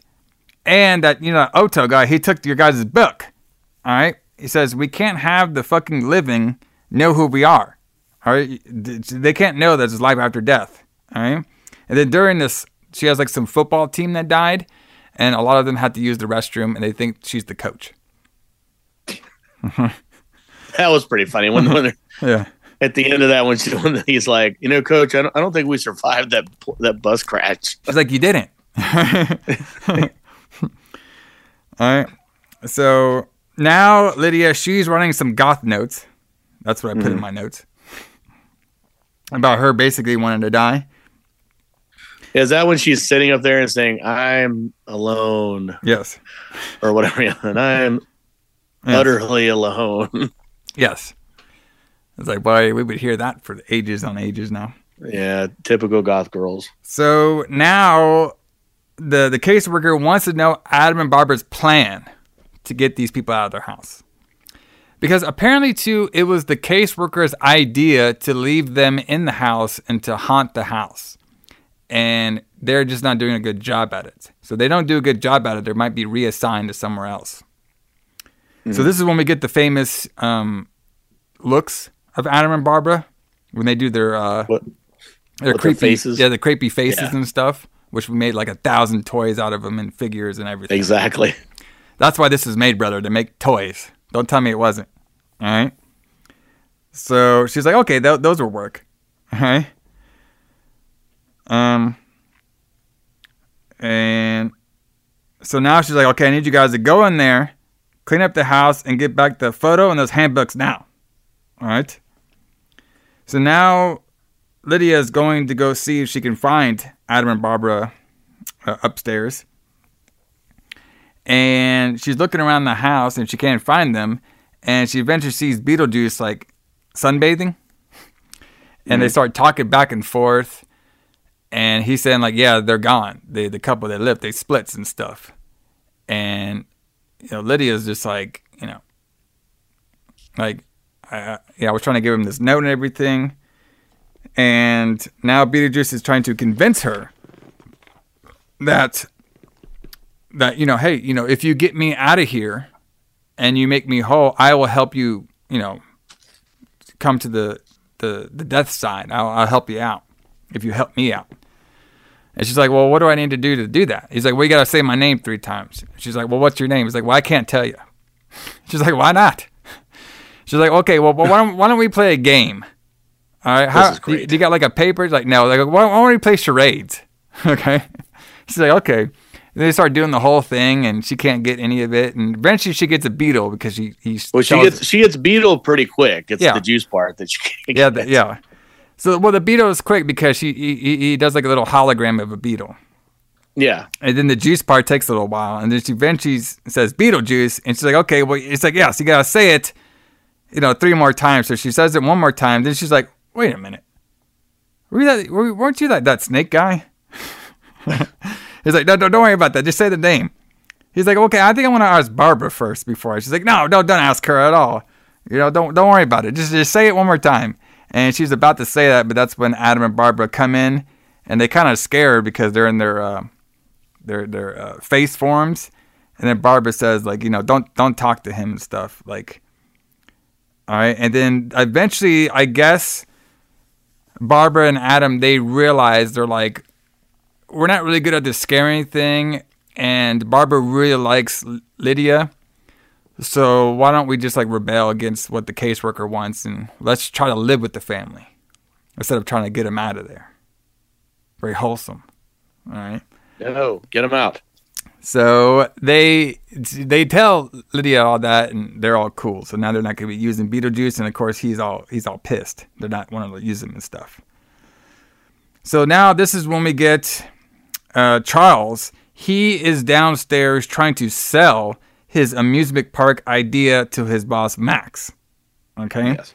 And he's trying to do all the gimmicks. He has a display and everything. They brought the whole display town downstairs, the model downstairs, and he's basically shown from there. And then his little slideshow of how he wants to make it a whole amusement park. Max doesn't care. He wants to see the ghost. That's why he's here with his wife. Okay. And Lydia comes downstairs, and she is like, "Now they don't want to see you. Like the ghost, Adam and all them. They want to live with us now. So they said like, we'll live all together. Just don't bother them. Like don't talk to them. They can all live together fine." And Max and all them are like, "Okay, is this a fucking scam or what's going on here?" And then Otto says, or they believe that Otto can now raise the dead out there now. Because he said earlier that he knows designing just like he knows paranormal stuff. All right? Right. What a career for you, Allison. You could be a designer and a ghost expert at the same time. I could learn how to design, and then I could be like a ghost expert after I read the book. See? That's all you got to do, brother, is read the damn book. All you got to do is read the book. That's all you got to do. That's all it takes. That's all it takes. So now he is going to summon the dead of Adam and Barbara. And at first they're like, okay, we need some personal possessions of them. And Lydia's like, well, we ain't going to find anything. It's all at the bottom of the river. And I was like, damn, they had all their life possessions in the car with them that day? She says, she says, we need some personal possessions. And Lydia says, we'll have to go to Goodwill. Because what she's saying is they just got rid of all of their stuff. Yeah, that's true. But the mom's like, nope, I had their wedding dress and outfits. So they lay those on the table. They start doing some summoning from the dead to raise them. We can see that Barbara first vanishes, and she gets summoned up into her, and then once she gets summoned, she starts to grow like old and starts to melt a little bit, and then Adam follows along with it. And then Lydia's basically telling him, hey, we got to stop this. And Oto's like, well, I can't stop it. It's what's done is done. All right. And then Lydia's all like, she doesn't know what to do at all. She goes to Beetlejuice. All right. Beetlejuice is sitting there in his outfit and stuff. And she's like, hey, I need you to help him. Can you help him? He's like, yeah, I can. But we got to make this right. The only way for me to help him and get out of here is I got to marry you. All right. So if I marry you, all my powers will be up and I'll be in the real world. So that's my conditions of me helping them. And so Lydia agrees, okay, to it. And then she says his name 3 times. Okay. Yep. And then here we go, brother. And this part was like super quick, but it was a pretty cool part of the whole film. So Beetlejuice rises up, and I didn't realize this before until I saw some stuff about it. You know, when he rises up in his like little carnival outfit with the stripes and stuff. Apparently, on the top of his hat was a skull face, and that's the same skull face that they used in Nightmare Before Christmas for Jack. Oh, I did not know that. I need to look at that again. That's interesting. Yeah. So he comes out there. He's like in this like crazy looking carnival outfit, you know, with the little demons circling around his head and his long arms. Everybody's kind of amazed about what's happening right now, especially Max and his wife. They're like, well, you know, we're actually finally seeing these ghosts that they promised us. So Beetlejuice puts them on like this, like, what do you call it? Strongman thing. You know, you hit the with the hammer and the thing goes up. Yes. At the carnival. I believe that's, yeah. We test your strength. Yeah, test your strength stuff. Bing. Yeah. Yeah, so he puts the Max and her on there, and he smashes it, and they just fucking fly out the roof. And everybody's like, oh, okay, that sucks. I just thought that part was pretty funny. So now Beetlejuice like he takes down the Adam and Barbara, and they're pretty much still running away. He makes the wife's artwork come alive, which I thought that was super cool. You know, that's what Tim Burton's kind of known for, is like stop animation stuff. I was going to say, like, yeah. So he used a lot of stop motion animation in this, which he was famous for or known for at the time, because he was like actually an animator for Disney. Yeah. Before he became a director. Yeah, it looked cool. Like I liked it. I liked how her creepy art came to life and shit. I thought that was pretty clever idea. So with the creepy art, they wrap up the wife and the husband in the art. And now Beetlejuice, he turns into his wedding gear. So this is when we get the same as red suit, and then we get the red dress that Lydia is wearing.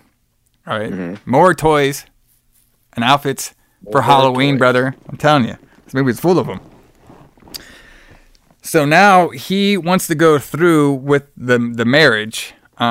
But our girl Lydia, she is thinking second about it. She's like, no, I thought you were supposed to save Adam and Barbara, and he is basically like not even saving them at all. He was, you know, basically letting them rot. Okay, so he turned heel, even though everybody knew he was going to turn heel. Okay, so he summons up the pastor, the dead pastor, to get them married, and now. First Lydia tries to say his name, but he stops her. All right. And of course he says, I do. He does the voice of her that says we do. And then now Adam and Barbara come back from the brink of death. All right. And they try to stop them from getting married by saying his voice. First he takes Adam's teeth out. Okay. Then he vanishes Adam back to the town display. Yeah. He takes Barbara. He puts a zipper and a steel on her mouth for her to say. She got closest, though, because she said it twice at least.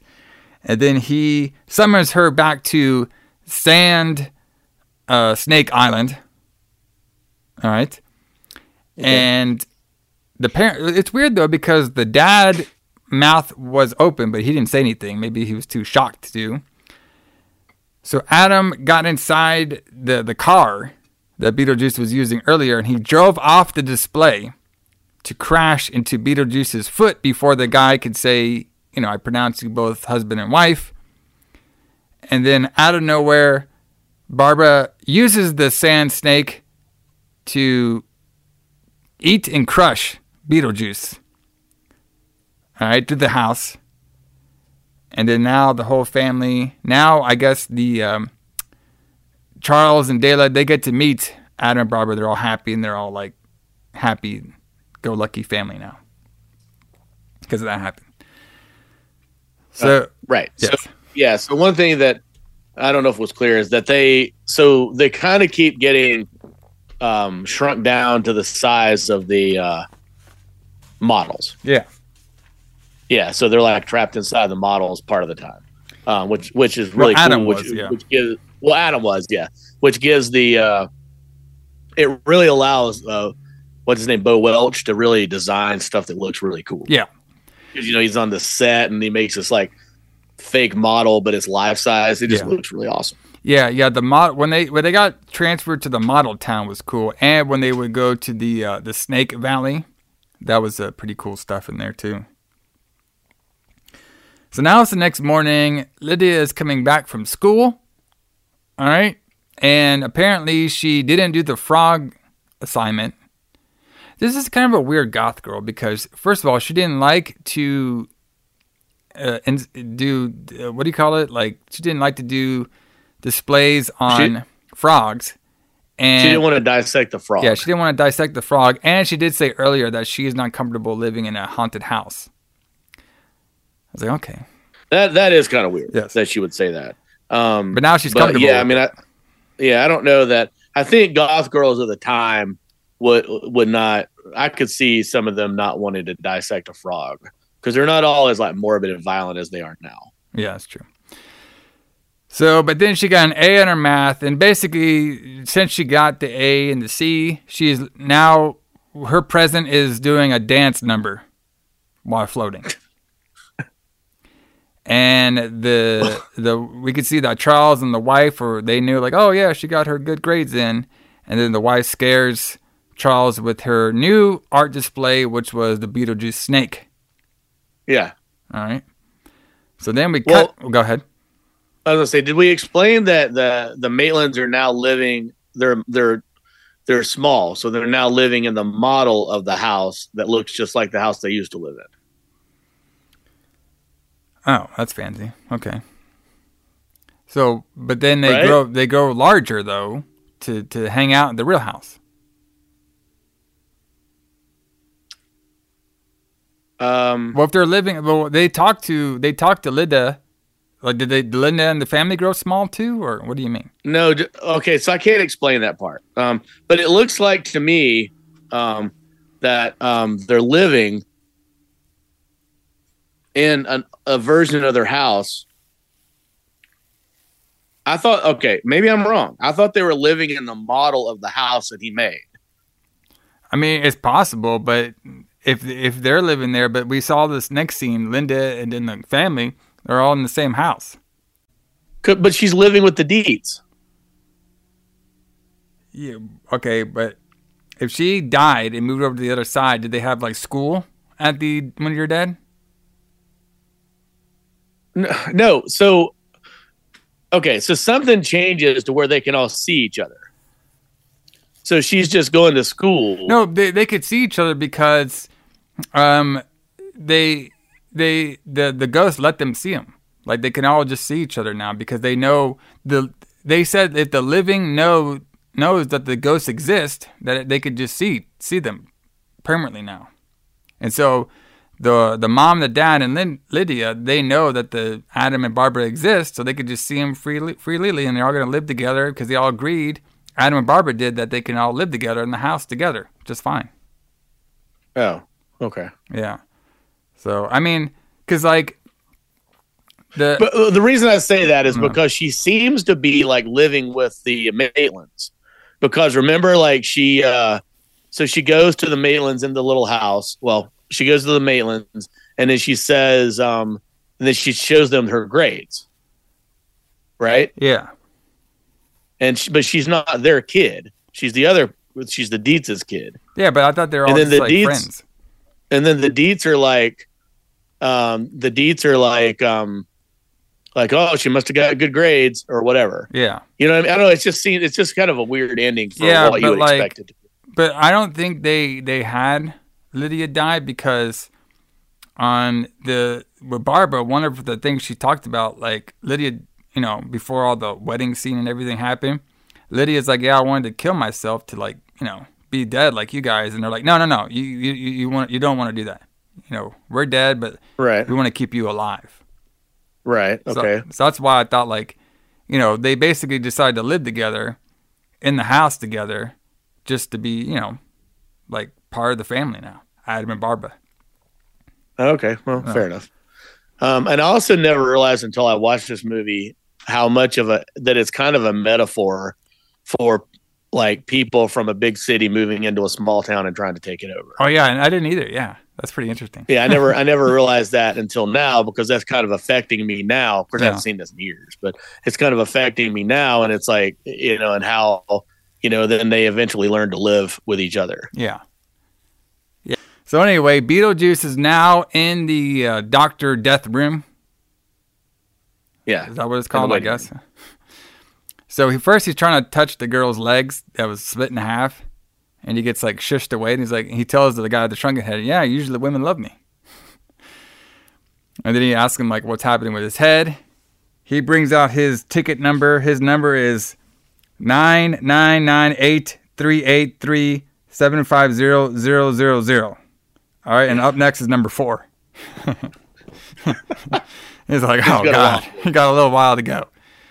So he sees the voodoo magic witch doctor guy. Yeah. He sees that he has number 4, and he starts talking to him. He's like, hey, I like your work over there, what you did with this guy. Hey, is that Elvis? The guy looks over and he swaps the number out.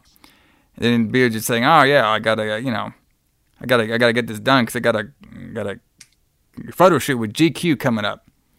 And he's like talking a little bit, and then the voodoo guy does a little voodoo magic on his head, and he shrinks his head small. And then Beetlejuice is like, oh, this could be a good look for me. And then, wonder if his head will be tiny in the sequel. I doubt it, but maybe. We'll see. We'll see how close they get. And that scene was actually shot after the movie was finished. Oh, okay. So that scene, they actually did the test screening on the movie, and it did so well at the test screening that they let him go back and shoot this little scene with Beetlejuice at the end. Nice. And then we get Lydia floating, singing the song with the dead football players. And then we get on out of here. So, but yeah, horror comedy month there. So this one was definitely great in a lot of ways. The acting was good. The set designs were good. The storyline was pretty good. I think if you're gonna do a horror comedy style movie, that's PG and stuff like that, like this is definitely the template to do, I would say. Yeah. A lot better than the Saturday the 14th template. Just didn't make any sense. Right. So, horror comedy month, man. Definitely, this wouldn't be the last time that we would see horror comedy movies, because I believe in the 90s we got the spoof off the Scream movies, right? Scary Movie. But that's not horror comedy. That's just comedy. Okay. To me, Reanimator is a horror comedy. Well, yeah, but that's a comedy movie that's not supposed to be a comedy, just funny. No, I think Reanimator is supposed to be funny. Oh, okay. I think Evil Dead is not supposed to be funny. Yes. The first one. But it just is. But I mean, we did get a little mix of this whole month of different style horror comedies. Like I think Spookies was a little bit more, even though the movie was weird because it was cut by 2 different people and mixed together.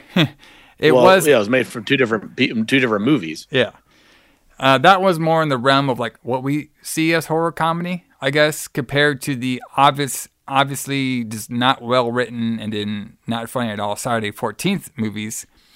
And then we go to a high budget blockbuster comparatively movie as Beetlejuice. So definitely different realms of movies that we did. Right. I can't decide if Spookies is supposed to be funny or not. I mean, part of it, yeah. Okay. I mean, like I said, I think it's one of those movies. I was like kind of being serious, but just the way it was shot and filmed and edited and everything, it just came off as so goofy. Right. That it fell into the realm of comedy in a way. Except for, Saturday the 14th, both of them were trying to be filmed as comedy movies, but the comedy just wasn't funny. And then we got like this Beetlejuice movie where it was set to be a fun-loving comedy movie with elements of horror in it. So I think we did a pretty good job, explaining the different styles of horror comedy in the 80s. So, like I said, definitely, I think we did the best we could with what we had to work with. So I definitely wasn't me in your wheelhouse, but it was pretty fun talking about Beetlejuice because this was, obviously one of the most famous, horror comedy movies out there. So that one's pretty fun. But yeah, I don't know if we'll revisit this style month again. But there's definitely going to be movies that we're going to be talking about that are spoof movies, but they're in the realm of more like trying to be serious, but they're just like funny in that way. Yeah. But everybody, thanks for joining us for Horror Comedy Month. The Retro Blood is, of course, moving on us to February. Sure. And February, I'm actually pretty excited about this month because we are doing Vampire Month. 1980s vampire movies for February. It's Valentine's Day. You know what I mean? Out there with your loved ones, and we got vampires always trying to find their loved ones. Pretty fun. And the first movie that we're going to be doing is actually very fascinating to me because we haven't done this style before. But me and Allison decided to do, for the first review of February for Vampire Month, we are going for some 1980s anime. And we were doing... It's a first. The first time we're ever doing... It's first time for a lot of things. First time we're doing an animation movie. And the first time we're talking about anime here on this horror movie podcast. And I believe it's also the first time we're doing something that's was Japanese, I believe. No, we did the werewolf movie for a couple months ago. Oh, yeah. Well, that one was kind of like that. But it was like a mixture between... oh, that's true. It was kind of Spanish and Japanese. Yeah, it was a bit of mixture. But this one's pretty fun because, we're doing Vampire Hunter D. Yes, classic, brother. One of my favorite anime movies and manga series of all time. I love Vampire Hunter D. I remember watching this as a really youngster, so it's gonna be pretty cool to talk about it on this episode. Talk about when was the last time you've seen it? Boy, it's been a while. So yeah, like I might have seen it like a couple years back, but I don't know if I finished it because. Okay, so Vampire Hunter D, was made in the 80s. So you could definitely tell like the production, like a lot of animes in the 80s were, it's just a different style, okay? But then they did Vampire Hunter D Bloodlust, okay? And I really I like the story of Vampire Hunter D more than Bloodlust, but the Bloodlust, like it looks fantastic. Like it looks it looks like something off of Castlevania, like Symphony of the Night. Like just the artwork and everything, that the production is fantastic. But the story, I think, is a little bit better on the original Vampire Hunter D. But we'll talk about more when we do that episode about the manga series a little bit, about this movie. And it's kind of weird to me, like they never did a Vampire Hunter D like TV series. I know. I think that's really. I mean, I'm wondering if it's because of the subject matter. Could be. Because now they could do it because now they're doing a lot more edgy stuff in TV anime. But like they had to like really tone down a lot of mangas for their anime, the television series versions. Yeah. But now they probably could get away with doing it. They would just make it as a mature anime. Yeah. So I'll do some research about it because I know, off the top of my head some stuff, but I'm gonna deep dive into some of the research about the animes around 1980s, and about some of the horror stuff because there's a lot of like horror anime out there that's pretty crazy.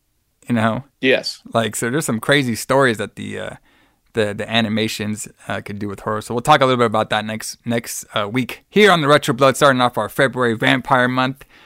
And then we got some vampire classics on there that we haven't talked about before. So I'm pretty excited about that.